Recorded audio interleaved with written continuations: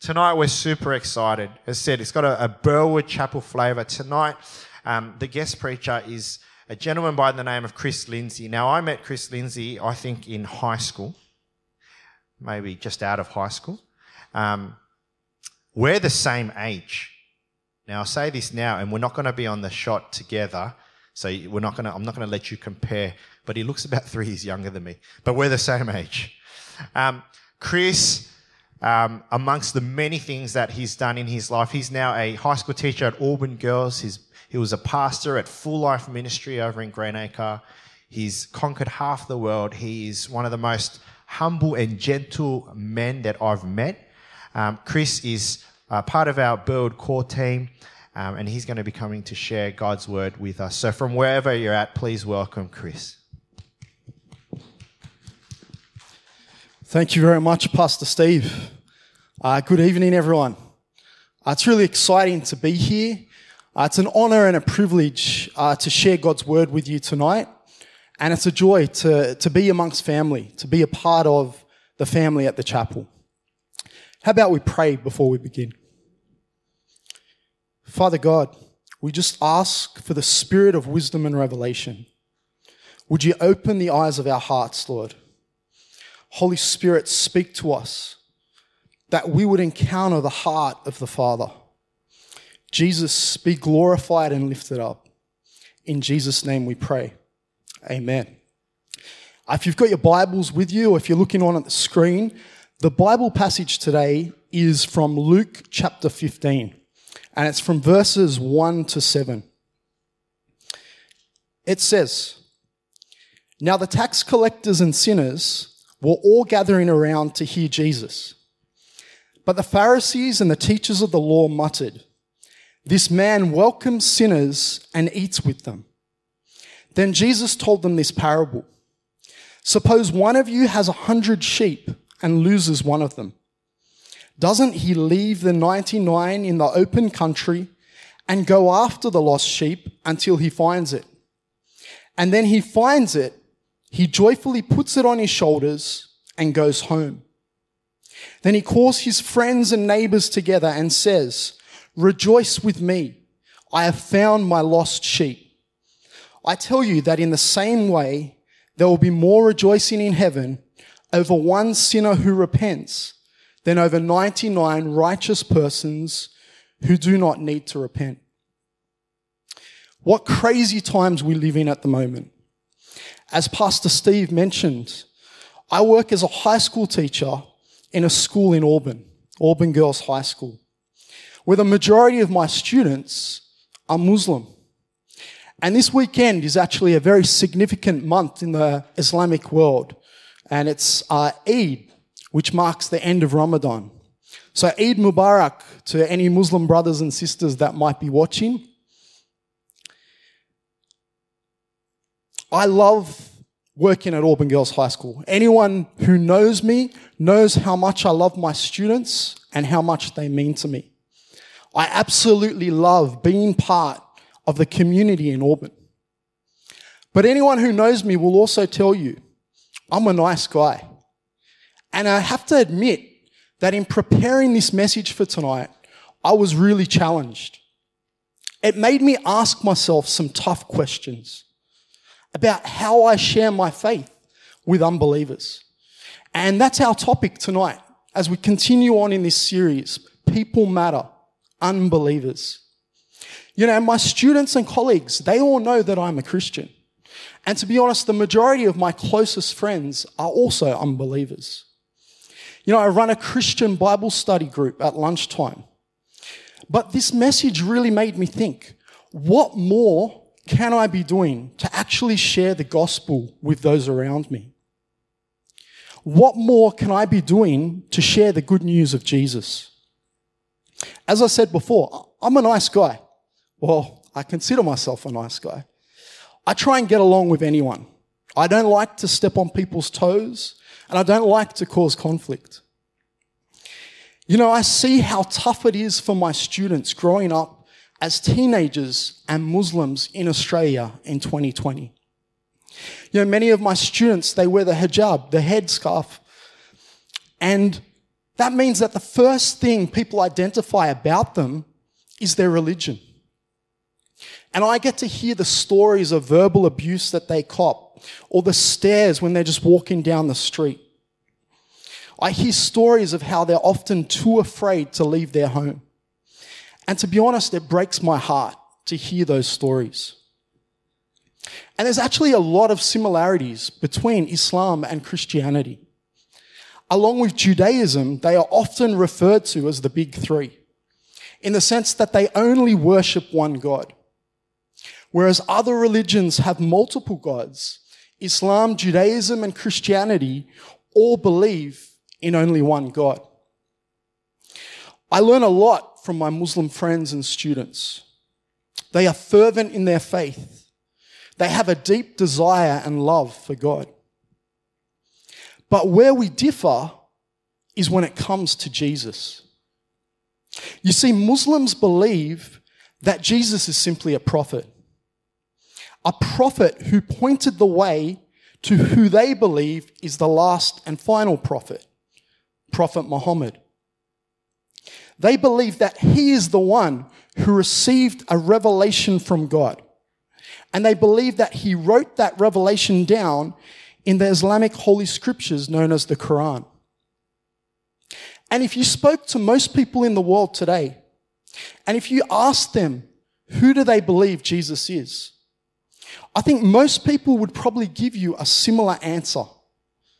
Most people would say, he was a good guy, he was a good teacher, or he did some good things. Yet for us as Christians, Jesus is so much more than that.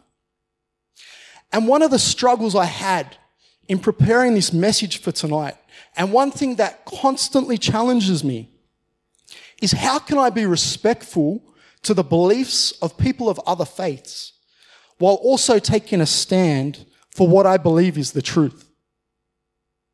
You know, we live in a society where it's really not cool to tell people what you believe.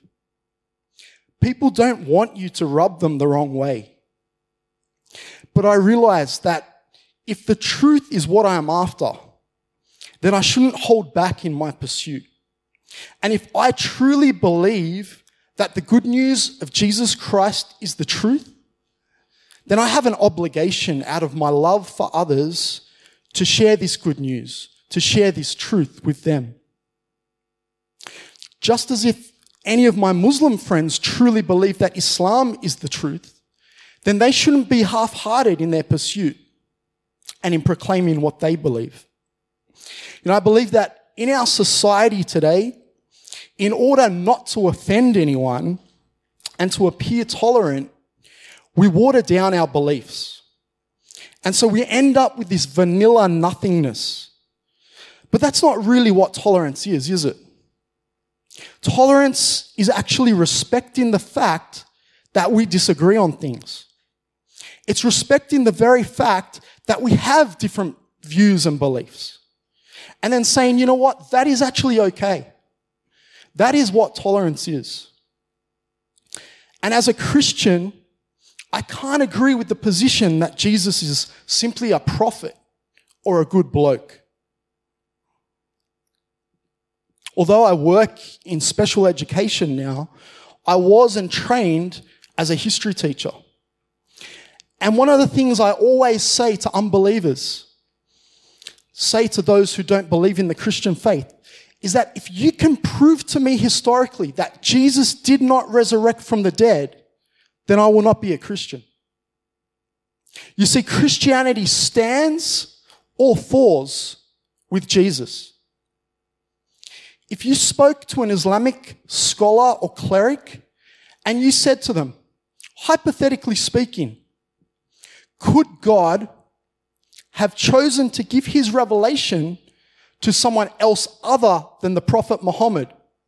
They would say, well, yes, hypothetically, God could have given his revelation to anyone. Because in Islam, it is not the Prophet Muhammad who is the revelation, but rather it is the revelation he receives. And if you asked a Buddhist, could Buddhism exist without the Buddha? They would tell you the same thing. It is not about the Buddha, but rather about his teachings and his philosophy of life. They do not depend on one person. But Christianity differs. Christianity is totally reliant on the life, death, and resurrection of Jesus Christ. Jesus didn't claim to have a revelation from God.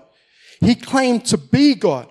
He claimed to be the revelation in flesh, God revealed to us.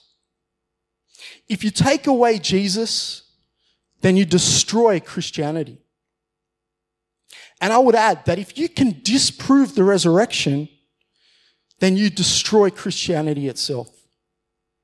I mean, even the Bible says that if there is no resurrection, then Christianity is a joke. That we are still in our sins and we're a laughing stock. You know what? If that's the case, you may as well, turn off the camera and we may as well pack up and go home.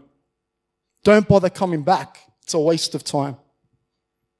And I say this to my friends who are unbelievers. I challenge you to prove to me that Jesus did not resurrect from the dead. And if you can do that, then I won't be a Christian. I believe that there are actually only 3 conclusions that we can come to about who Jesus is. That when we read the historical accounts of Jesus' life, there are only 3 options. That is, he is either a lunatic who made some outrageous claims claiming to be God, and he belongs in a mental asylum. Or 2, that he is a liar and his claims are totally false and made up. Or number 3, that he is Lord, that he is God, that he is who he claimed to be. And if he is Lord, then surely he is Lord of all. He is either Lord of nothing or Lord of everything.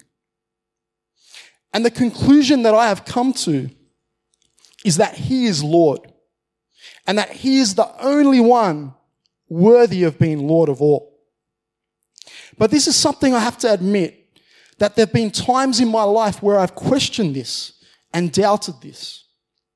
And I know often as Christians, we think we're not allowed to say that we have doubts.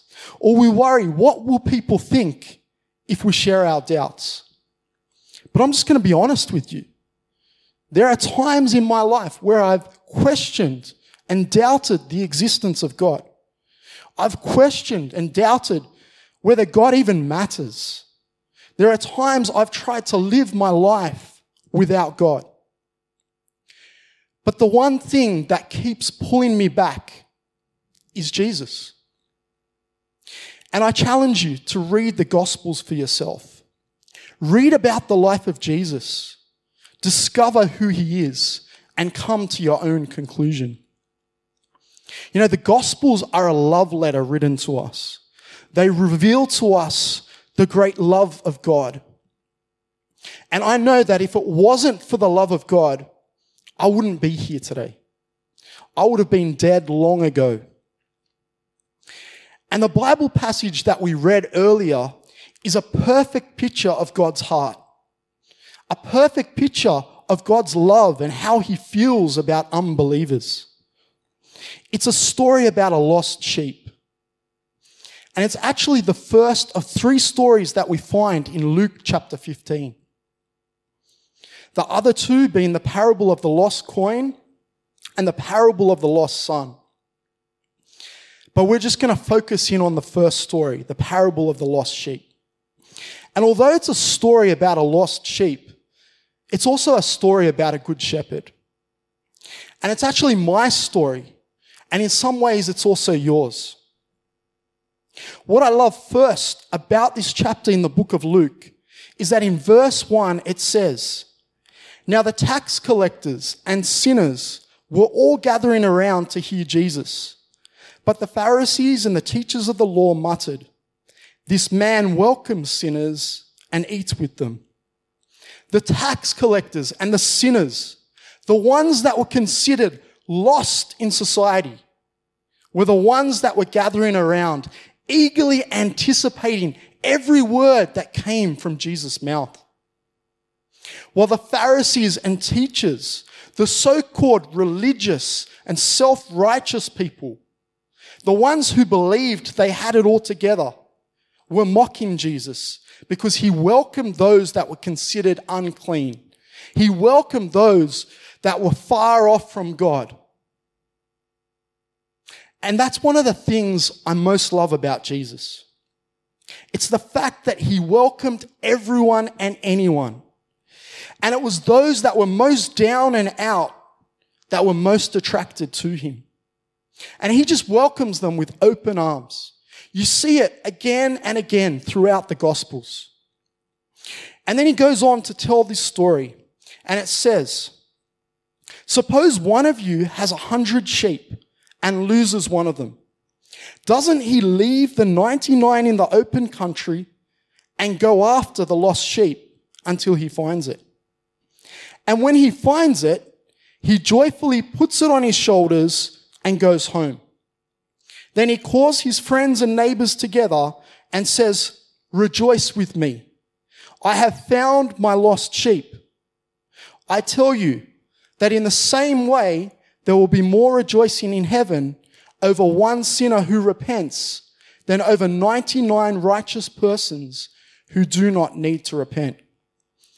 You know, the first thing that comes to my mind when I read this story is just how ridiculous it is. Why on earth would you leave your 99 sheep to go and find the one? It doesn't make sense. Surely you cut your losses. You say, okay, I lost one, but at least I have the 99. It says those 99 sheep are in open country, which means they're totally vulnerable. There's nothing protecting them. Not even some shrubs or trees or anything. They are totally out in the open. Who would do that? Who would leave the 99 just to go and find that one lost sheep? Surely you cut your losses and you just take the 99 home. But the picture Jesus depicts here would have been very familiar to those in Palestine at the time, where shepherds who sat towards the bottom of society's social structure would be hired to look after the sheep that belonged to various people in the local village. The shepherds were uneducated and unskilled, but worked long days protecting their sheep. And it was considered their duty and obligation to go and find any sheep that were lost. Next, Jesus says that when the sheep is found, there is no rebuking.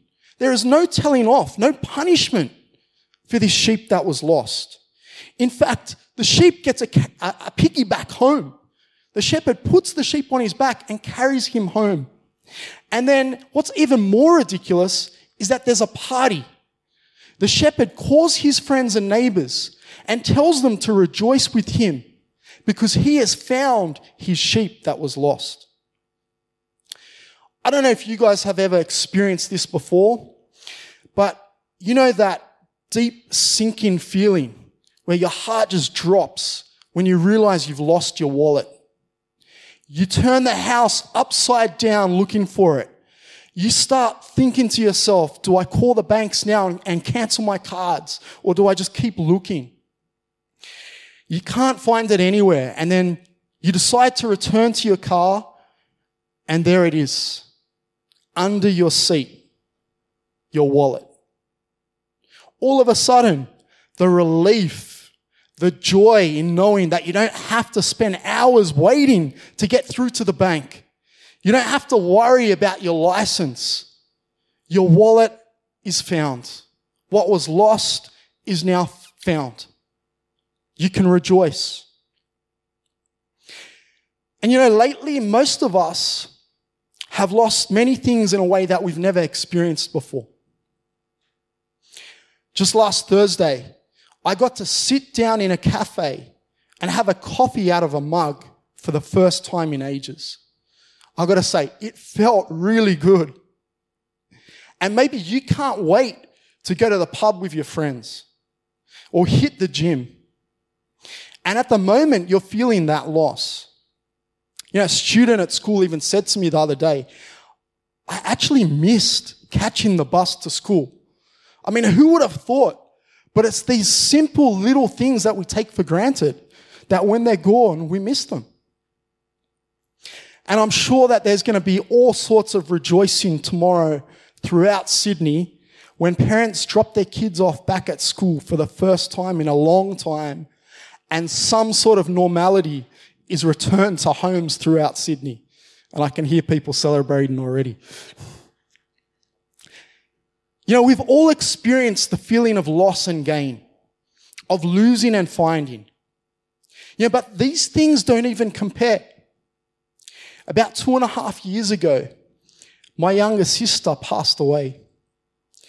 You know, I've never experienced such incredible loss like that before. And I hope I never have to again. But I rejoice now knowing that one day I will see her again. You know, she was a follower of Jesus. So I rejoice knowing that one day we will be reunited in heaven. And don't get me wrong. You know, these questions of life after death are things that I've struggled with over the years.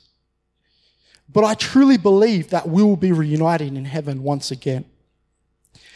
And Jesus ends this story telling the people that it is the same way that the shepherd rejoices over finding his lost sheep, that there will be rejoicing in heaven over one sinner who repents, more than over 99 righteous persons who do not need to repent. And this picture in Luke chapter 15 is not just a picture of a lost sheep, but a picture of a loving God. It's a picture of the good shepherd who lays down his life for his sheep. Around 10 years ago, I was living in South Korea. I was working as an English teacher at a high school there. I loved my job, and being the only foreigner in the school, I was treated like a celebrity and really well looked after. From the outside, everything looked good. But on the inside, I was lost. I had drifted away from God. I was looking for a sense of purpose and meaning in life. I was going out, partying and drinking, and basically just living a life of sin. It got to a point where it was so bad and I felt so guilty about the life that I was living that I actually thought to myself, maybe if I just turn my back on God altogether, at least I'll get rid of that shame and guilt that I feel. And out of nowhere, one day, a friend of mine asked me to go to this small new church that he had started going to. I don't know why I decided to go, but I think I was just desperate and that I knew I needed help. So I decided to go one Sunday. Everyone was warm and welcoming. The pastor really encouraged me to keep coming, but I didn't know whether I'd return again. That next week at school, things went on as usual. And one afternoon, I was leaving work and some of the other teachers saw me leaving. They yelled out to me and said, "Chris, where are you going?" And I just told them that I was heading home. So they said, "Let's go. We're going to go have dinner and drinks." So I went out with them, and as most Koreans would know, ilcha, icha, samcha, the night never ends. I ended up deep in sin that night. I eventually made it home, and that next night, I got an unusual phone call. The pastor of the church that I'd been to on Sunday called me, and he started telling me how the previous night he had had this dream. And in this dream, he was rebuking me for my sin. And he started going into details that were spot on. And while we're on the phone, I'm freaking out thinking, wow, was he out as well and he saw me or something? Like, how does he know these things? And he kept going on. And then at the end of it, he said to me, "Does that make sense to you?" And I was just speechless. You know, I've only known this guy for a week, so I wasn't going to pour out my heart and say, "Yeah, man, that was spot on." So I just kind of said, "No, not really, but thank you." And then he invited me to come to the church prayer meeting, which was on the next day. And I clearly remember I had absolutely no intention of going to a prayer meeting. That was the last place I wanted to be. But this guy, he had been a gangster in LA, and he'd met Jesus in jail, and now he was his pastor. And so he was pretty forceful on the phone. So I sort of felt like, well, you know what? I just have to say yes. So I agreed to go to the prayer meeting. I had a plan. I thought, I'll just sit there in the corner of the room while they pray. And then afterwards, we're all going out for dinner because it was one of the girls from church. It was her birthday. So I'll just suck it up, get through prayer meeting, and then we'll go out and have a feed. So it was done. So I rock up to the church for the prayer meeting. And I'm just sitting in the corner. Everyone else is praying. And then all of a sudden, the pastor says, Chris, come over here. We're going to lay hands on you and pray for you. And I'm just thinking, what is wrong with this guy? I've had enough of this. Why is he praying for me now? And so I come over to the center. Everyone starts laying hands on me and praying for me. And I've never felt in my life my heart so stone cold, just so cold-hearted. And like, it was just, they are praying for me and nothing is happening at all. And the pastor could obviously sense this. So he says to me, Chris, start crying out to God. Just start opening your mouth and praying. So I just start praying softly and, talking. And the next thing I knew, I was just bawling my eyes out. And then all of a sudden, there was just this bang. And I just felt something hit me. And I felt 100 kilos lighter. I just felt free. I'd never experienced anything like that in my life. It was just unbelievable.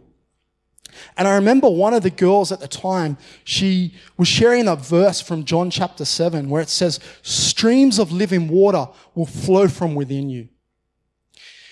And the prayer meeting finished and everyone, we all went out for dinner. But I still felt like I couldn't tell anyone what had happened because it was one of the girls' birthdays and I didn't want to spoil the night. So we went out, had dinner, and then as soon as I got home, I emailed the pastor. I told him everything that had happened. I told him how far away and lost I was, that I'd, considered turning my back on God altogether, and that the dream that he had was spot on, everything he said. And then how when they prayed for me at the prayer meeting, that I just felt free. Something hit me. And I was just set free. And so the next morning, I rock up at church, a brand new person, totally different. I'm sitting at the back of the church during service, and then all of a sudden, the pastor says, Chris, come out the front, share your testimony with everyone. I'm just thinking, man, seriously, this guy. So I come out the front, and I share my testimony with everyone. And then once I'm done, the pastor starts sharing how things happened from his side. He starts sharing how he had the dream. And that then at the prayer meeting, how God told him to lay hands and pray for me. And then he started sharing how he had this other dream. And in this dream, he saw what he thought was a warrior angel. But then he realized that it was me. And in this time, God was restoring my identity. God was telling me that I'm his son, that I'm a warrior, and that I'm his beloved. It was an unbelievable time for me. And this is the love of God. This is the heart of God for the lost, for the unbeliever. It doesn't matter whether you're a Christian and you've grown up in church your whole life, or whether you're a Muslim or whether you're an atheist. God is pursuing after you. Just as a bridegroom pursues after his bride, God pursues after you. And that's exactly what I experienced. The good news is that God's ridiculous love, in God's ridiculous love, he would send his only son, Jesus, to die on a cross for you and I. He sends Jesus as the good shepherd to bring that lost sheep home. Just as I came home that day, your heavenly Father waits for you to return. And he rejoices over you. His joy is not in the 99, but his joy is in you coming home to him. He is the good shepherd who lays down his life for his sheep. You know, God is so good. And, you know, I believe that God's heart is for unbelievers. It doesn't matter who you are. It doesn't matter where you've been. God's heart is for you. And as a church, we need to reach out to anyone and everyone. We need to share our story of what God has done in our lives. We need to invite people to church. We need to take opportunities to share the good news. As I said earlier, we live in a world where it's not cool to express what we believe. But heaven and hell is at stake. Eternity is at stake. We need that fervency. We need to proclaim the truth. And I want to challenge us today. Do we truly believe that Jesus is the way, the truth, and the life? Because if he is, then we need to be doing something about it. May God speak to us all. Amen.